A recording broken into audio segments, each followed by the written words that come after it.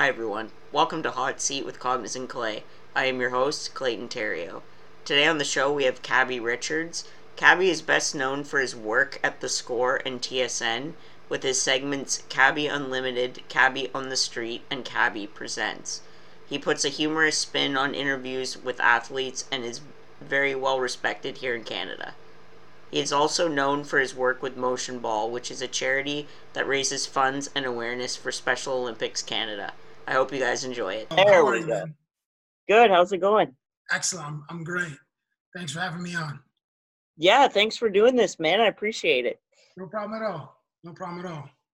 Been a long time fan, so Thank you. It's a blast for sure. Thank you very much. Well, first of all, how are you doing during all this quarantine? How has it affected you? I've gotten fatter. That's one of the unfortunate byproducts of this quarantine era that we're in. I packed on the quarantine 15 like it's like it was going out of style, like food was going to be eradicated or something. So I was like, let me just hoard all the food. Terrible idea, because my stomach does not approve of that policy or that plan. Not a good look. Yeah, definitely not. But it is what it is, right? You might as well indulge yourself while you can. I suppose I have to pay the tax at some point. So after our conversation, I definitely, or later today, as I'm in Las Vegas, it's scorching hot during the day. So I have to either work out first thing in the morning or in the evening if I'm going to go outside, run, or get on the bike. So I'm going to wait a few hours before I do that. Yeah, definitely. So for my guests who aren't aware, a lot of my friends are fans of you, but if people are watching and they don't know, so you're best known for your work at The Score and TSN here in Canada. You did segments Cabby Unlimited, Cabby on the Street, and also Cabby Presents with TSN. The first question I really wondered was, do you remember when it first clicked that you wanted to go into sports media or media in general? I don't think I had a direct plan, a deliberate plan like that. When I was in high school, a teacher suggested Ryerson. And I was like, in high school, I wanted to be an actor. I wanted to be like Will Smith and Denzel Washington with about 1% of their talent. So I was like, maybe I'll learn about television and radio because I went to RT. I went to Ryerson for radio and television arts. Maybe I'll learn about those programs as a backdoor to get into film. So I'll have a little base of knowledge in media, and then that might help me in my film career. It didn't really work out that way, but in my second year at Ryerson, when I was studying radio and television, a guy named Steph Gagnon, who's a third-year student, was like, hey, man, they need interns at Headline Sports, which was The Score before The Score. And my friend, Adnan Verk and myself were like, all right, man, let's get our resumes together. And the only sort of production that I had done is in high school, I used to edit the athletic banquet video and the football banquet video. So like the review of the season, put some highlights in there, mix in some movie clips from various Hollywood movies that I had on VHS. And that was it. So I was going to get some real life experience at Headline Sports. And when I got there, there was just so much talent. We were very much like a small market baseball team. We used to call ourselves the Montreal Expos, whereas TSN was like the New York Yankees, and Sportsnet, which opened its doors a year later, but was backed by CTV, was like the Red Sox or the Dodgers. So these had these giant conglomerates behind them, and we were just the little upstarts. So that's how I got started in the business. But there wasn't a deliberate plan. Like, let me try to be an interviewer. That just happened organically.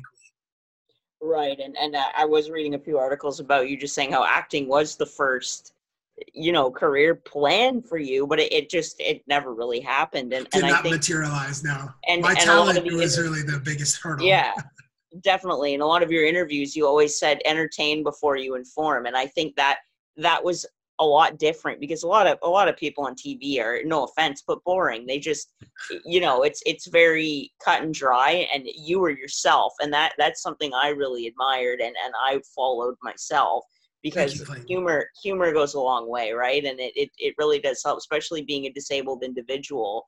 Just, I make fun of myself all day. It's quite funny and it's humorous and it helps. It really does, for sure. And so you've interviewed several icons like Derek Jeter, Michael Jordan, Aaron Rodgers, Crosby, Ovechkin. The list goes on, and definitely most notably Kobe. And rest in peace, Kobe, for sure. Looking back, what are some of your top cherished moments of your career with the Score and TSN?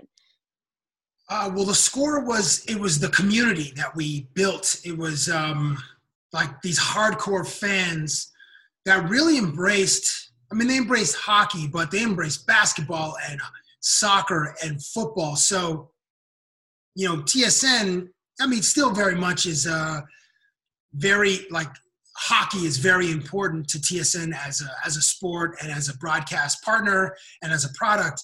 And at the Score, quite frankly, we didn't have the dollars to pay for some of those contracts to broadcast live games. So we were a highlight station, but that allowed us to be very agile and be very responsive to the community, to our fans. And then we could try a bunch of stuff like a Cabbie on the Street segment or Court Cuts, or having a 21 or 22-year-old Tim McAuliffe or Sid Sixero be on the air anchoring a nightly sports show, but like fresh out of school.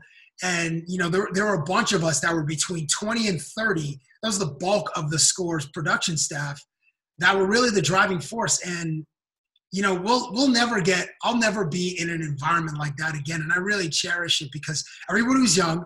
We were all in multiple fantasy pools. Some of us were degenerate gamblers before that was a thing. I'm in Las Vegas right now working on Bleacher Report's betting portfolio. And now I work with some degenerate gamblers who bet on the first inning of baseball games. Like that's the level and are actively betting on Korean baseball right now during a pandemic just because they need some of that action. Being like a young group of multicultural voices and faces was key to our development. It was very much Toronto.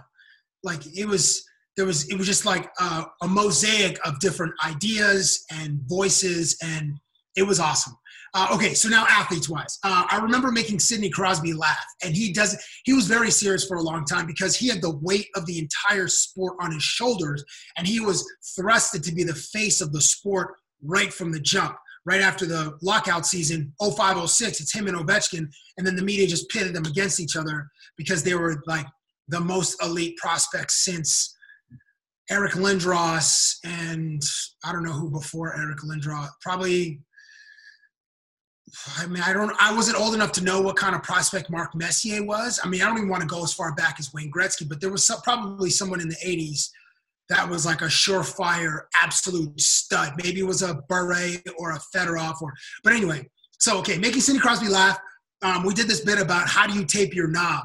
And, and I had it took a few guys to click in what I was asking them with the obvious innuendo. So that moment where they click in was great. And, okay, so that, and then you mentioned Aaron Rodgers. Okay, Rodgers, one time we made him a Muppet. That was amazing. And like these athletes don't know, they only agree to the 5 or 10 minutes. So they're like, just know on Wednesday, this chubby Canadian guy's going to be here.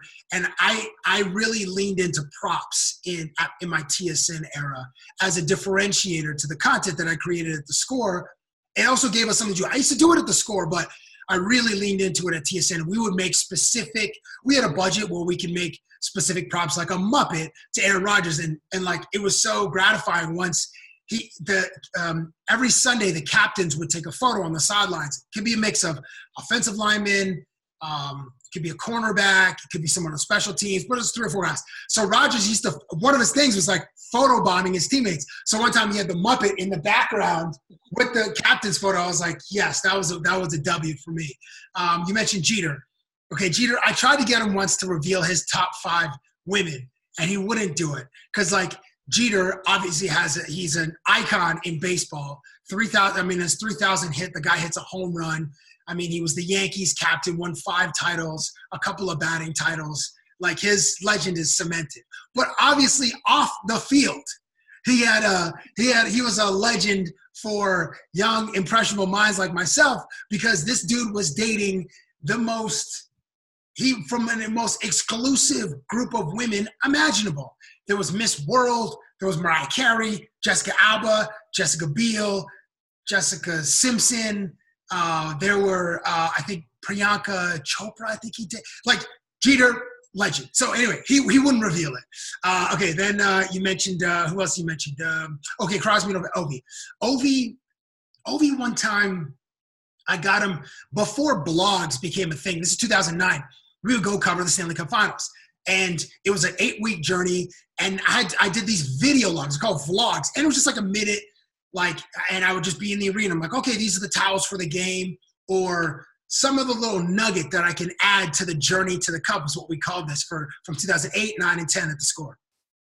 Ovi, once I got him to do like a blog entry on my laptop, and he's just sitting in his towel, and he's like, what was it? What did he say? Privyat? No, Privyat, I think is thank you. He just wrote in Russian, and then I had to use like whatever preceded Google Translate, probably some Yahoo something, to figure out what he was saying. That's not really that great of an Ovi story. There's a better one, which I can't tell here, but I was able to attend a rookie party, like an NHL rookie party. Those are a ton of fun, not meant for broadcast. Anyway, who else did you mention anybody else in that list? Did I answer your question? I hope I did. Definitely, but Kobe for sure, because Kobe, I think okay. Kobe's is the number one for sure. Bean. So Bean, when did it really start to click with Bean? I guess it was maybe the first time I met him, I interviewed him 3 times in the same day. After morning shoot around, 90 minutes before he played the Raptors, and then after the game. So the first bit was, how do you feel about bandwagon fans? The next bit, what were the posters on your room as a kid, on your walls in your room as a kid? And I can't remember the third thing. But at the end of each one of those interactions, I would ask him, hey, can I stay at your house? What's your address? What's your phone number? 3-4 months later, at the All-Star game in Houston in February 2006, I continued that thread. I tried that phone number. Do you have another one? You give me another phone number. Hey, I went to that address, but you weren't there. Can I have your other address? And it continued. So then he started to trust me. He's like, okay, I know what this guy's about. So I can have fun with him. And then the moment where it really clicked is the first time I went to LA to interview him, I brought pillows for a sleepover and CDs. And he was like, yo, you don't think I have pillows in my house? I'm like, well, I don't want to impose. Although I said, can I stay at your house? But then later I'm saying I don't want to impose. But then at the end of it, he gave me an address. He's like, meet me here at 1 a.m. I'm like, 1 a.m.? He's like, yeah. 1251 Compton. I remember that. Yes. So then we went, and it turned out to be a church. And so for the audience back in Canada to see Kobe like that, it was an absolute change. It was a 180-degree change from the narrative that he built so flawlessly on the court as being one of the most tenacious and incredible competitors in the sport, and accomplished competitors.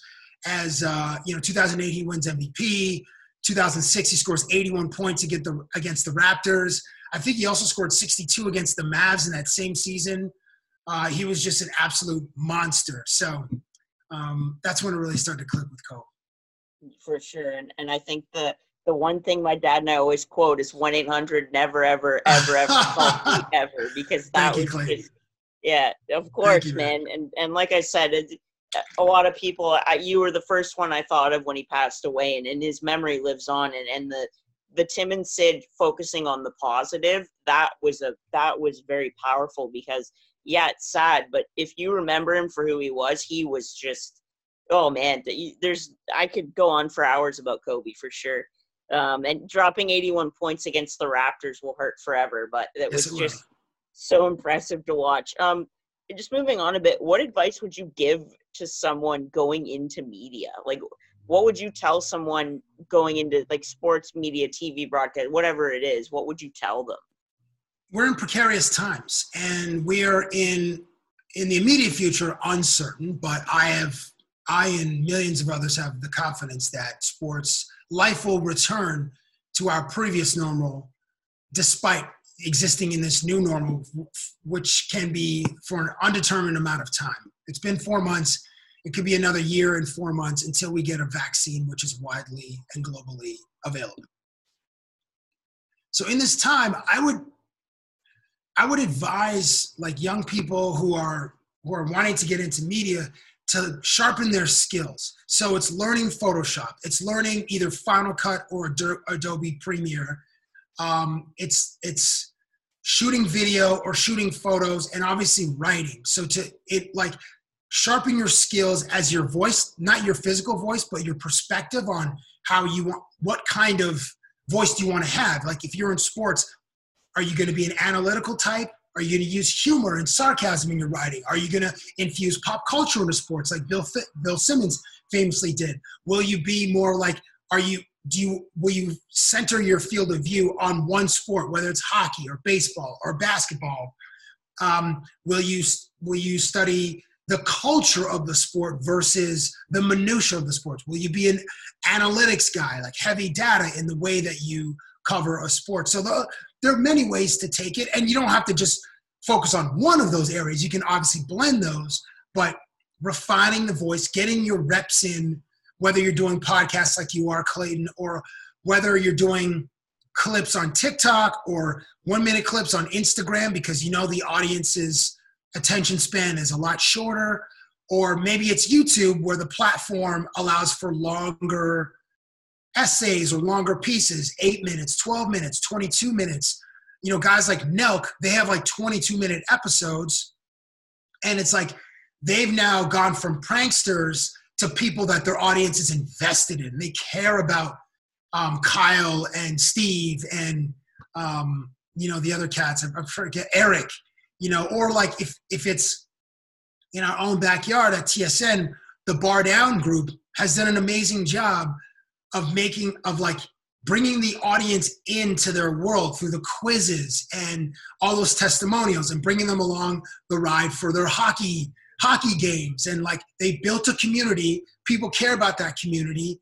And now it's like people want to see what they're doing in their lives. And like, that is a proxy to how they love hockey. Like, all right, I'm going to watch these guys prank Jesse for the 14th time by putting water in his stick or freezing his skates or whatever the thing is.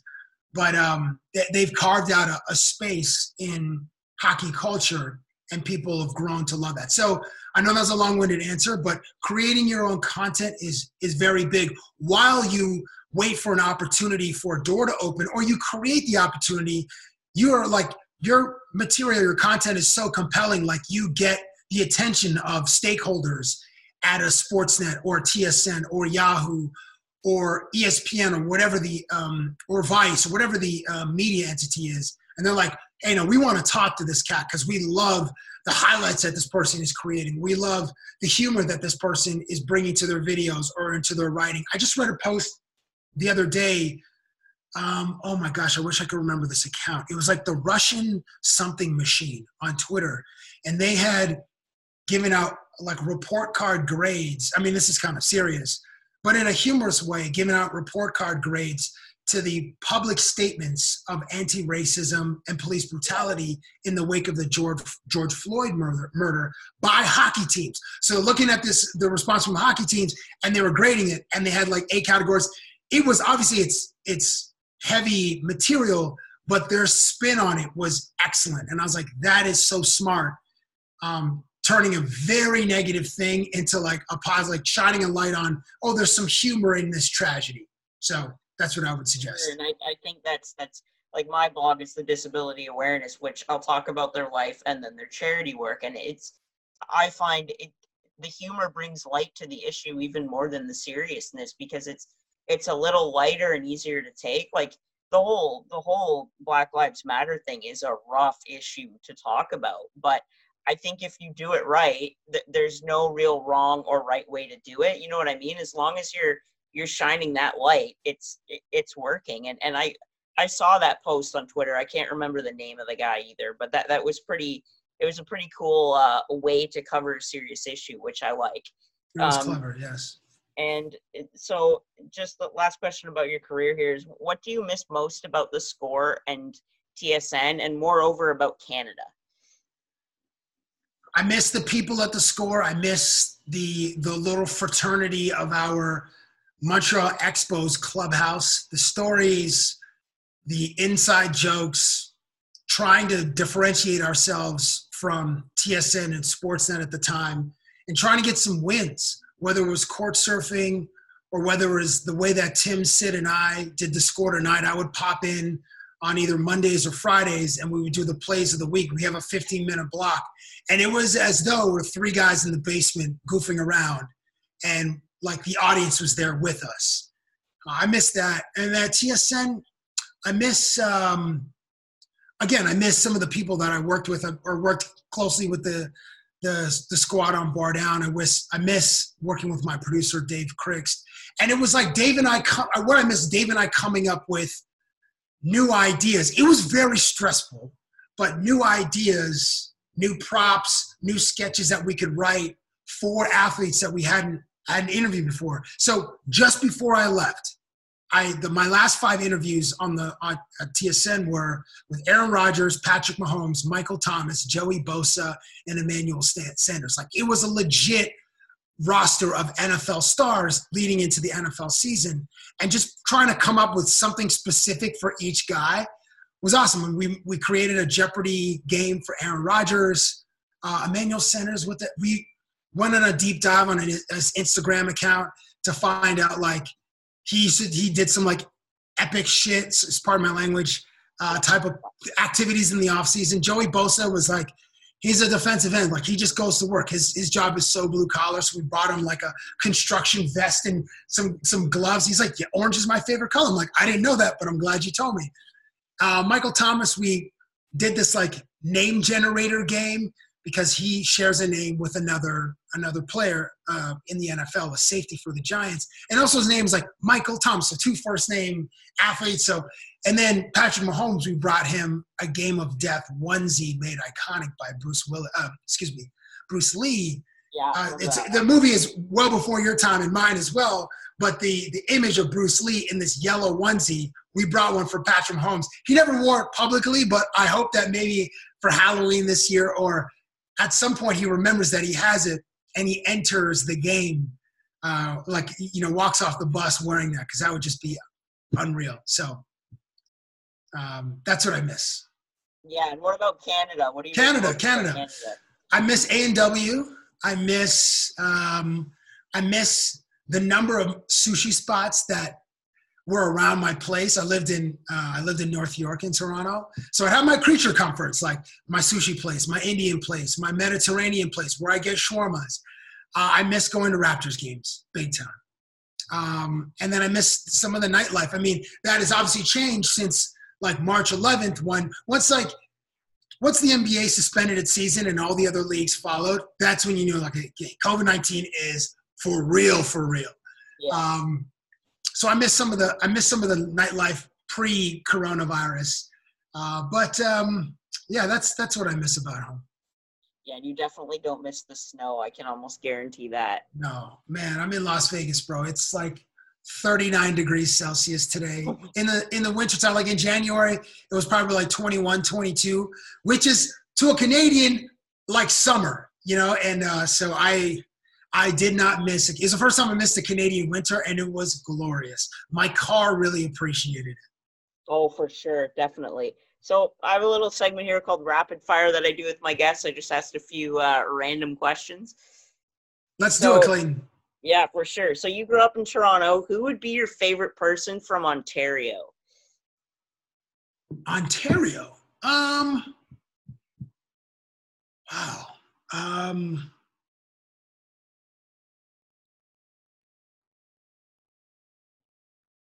It's a hard one, I bet, but that is a tough one. Cardinal Official brings me joy. Whenever I see him, whenever I read his posts on Instagram, he brings me joy. And he's a funny dude. Donovan Bailey gave me a lot of pride as a young person, just sprinting for Canada in the Olympics and being the fastest man the most famous person in the world was a Canadian dude. I guess originally from Jamaica, but grew up in Oakville. Shout out to Oakville. That's where I'm from. My dad actually went to school with his brother, so there you go. Oh, nice. Okay, nice, yeah. Nice. Pinball Clemens came to mind, but he's from Texas, but now he's a Canadian, and we fully embraced him. Favorite person from Ontario? Boy, oh boy, that is a tricky one, man. I guess I'll stick with Card now because I don't have I can't think of someone who makes me laugh or brings me that level of joy that people know. Like I have like close friends, and most of my best friends are obviously from Ontario, but people wouldn't know who they are. So public figures, I'd say Cardinal is right near the top of the list. Definitely. What's your favorite thing to eat? Sushi. Sushi number Sushi one. and salt and vinegar chips number 2, and the McDonald's French fries number 3. There you go. I like that. I like that top 3. It's a good one. If you could be any athlete, living or dead, for 24 hours, who would you choose?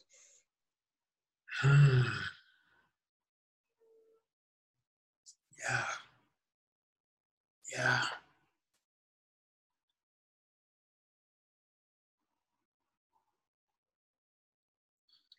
Well, that 24 hours would start right at the beginning of a championship. So the championship celebration, like that's where it starts. So for the next 24 hours, what that athlete's life is like as a champion in their respective sport. So goodness gracious. I mean, being like, oh my gosh, like, now I'm thinking of the World Cup. Now I'm thinking of like that time that Spain won in 2010 and they were the champions of the world. And then like, when they go back to Spain and party, but then like, I think about, being one of the Dallas Mavericks, winning in Miami and then partying at Live nightclub, and Mark Cuban bought a $250,000 bottle of champagne that night. Like that would have been insane. Winning a Super Bowl is obviously like, oh yeah, the Kansas City Chiefs just won in Miami. Ooh. Yeah, being Patrick Mahomes would be pretty cool for 24 hours. Being the MVP, but I want to be like a single dude. So Mahomes has a girlfriend, his family's probably there. So like you'd want to be like a single dude and like on the road. So I know I'm not answering your question. I'm trying to think of, yeah. I'm good. What's that? Sorry, I'm just yelling at my PSW. Just came to check on me. Okay. Okay. So I would like maybe like like Tyrann Mathieu or somebody on the Kansas City Chiefs who won in Miami on February the 3rd or February the 6th, whenever Super Bowl 53 was, or 54. I think it was 53, just this past February in 2020. So a member of so Travis Kelce, Tyrann Mathieu, I'm trying to think of oh my gosh, Sammy Watkins. I don't know. One of those. I'll go with the Honey Badger, Tyrann Mathieu. Good one. I like it. That was a long thought. I like the long thought process. I'm sorry that this is rapid fire, and I was about as slow as a turtle crossing an interstate. No, it's all good. Don't worry about it. Last one. Describe yourself in 3 words. Obnoxious, loud, fat. It's a good one. Okay, moving on back to the questions. We got a few minutes left here. So the main thing that I was interested in was you have done plenty of work with Motion Ball, which is a charity that raises awareness and funds for Special Olympics Canada. Tell me a little bit about your role with Motion Ball and just like maybe one memory that you recall that it means something to you. I met Paul Etherington, who is the driving force of Motion Ball. He's got 2 brothers, Sean and Mark, and his father was very instrumental in either starting the charity or maybe raising awareness in Canada.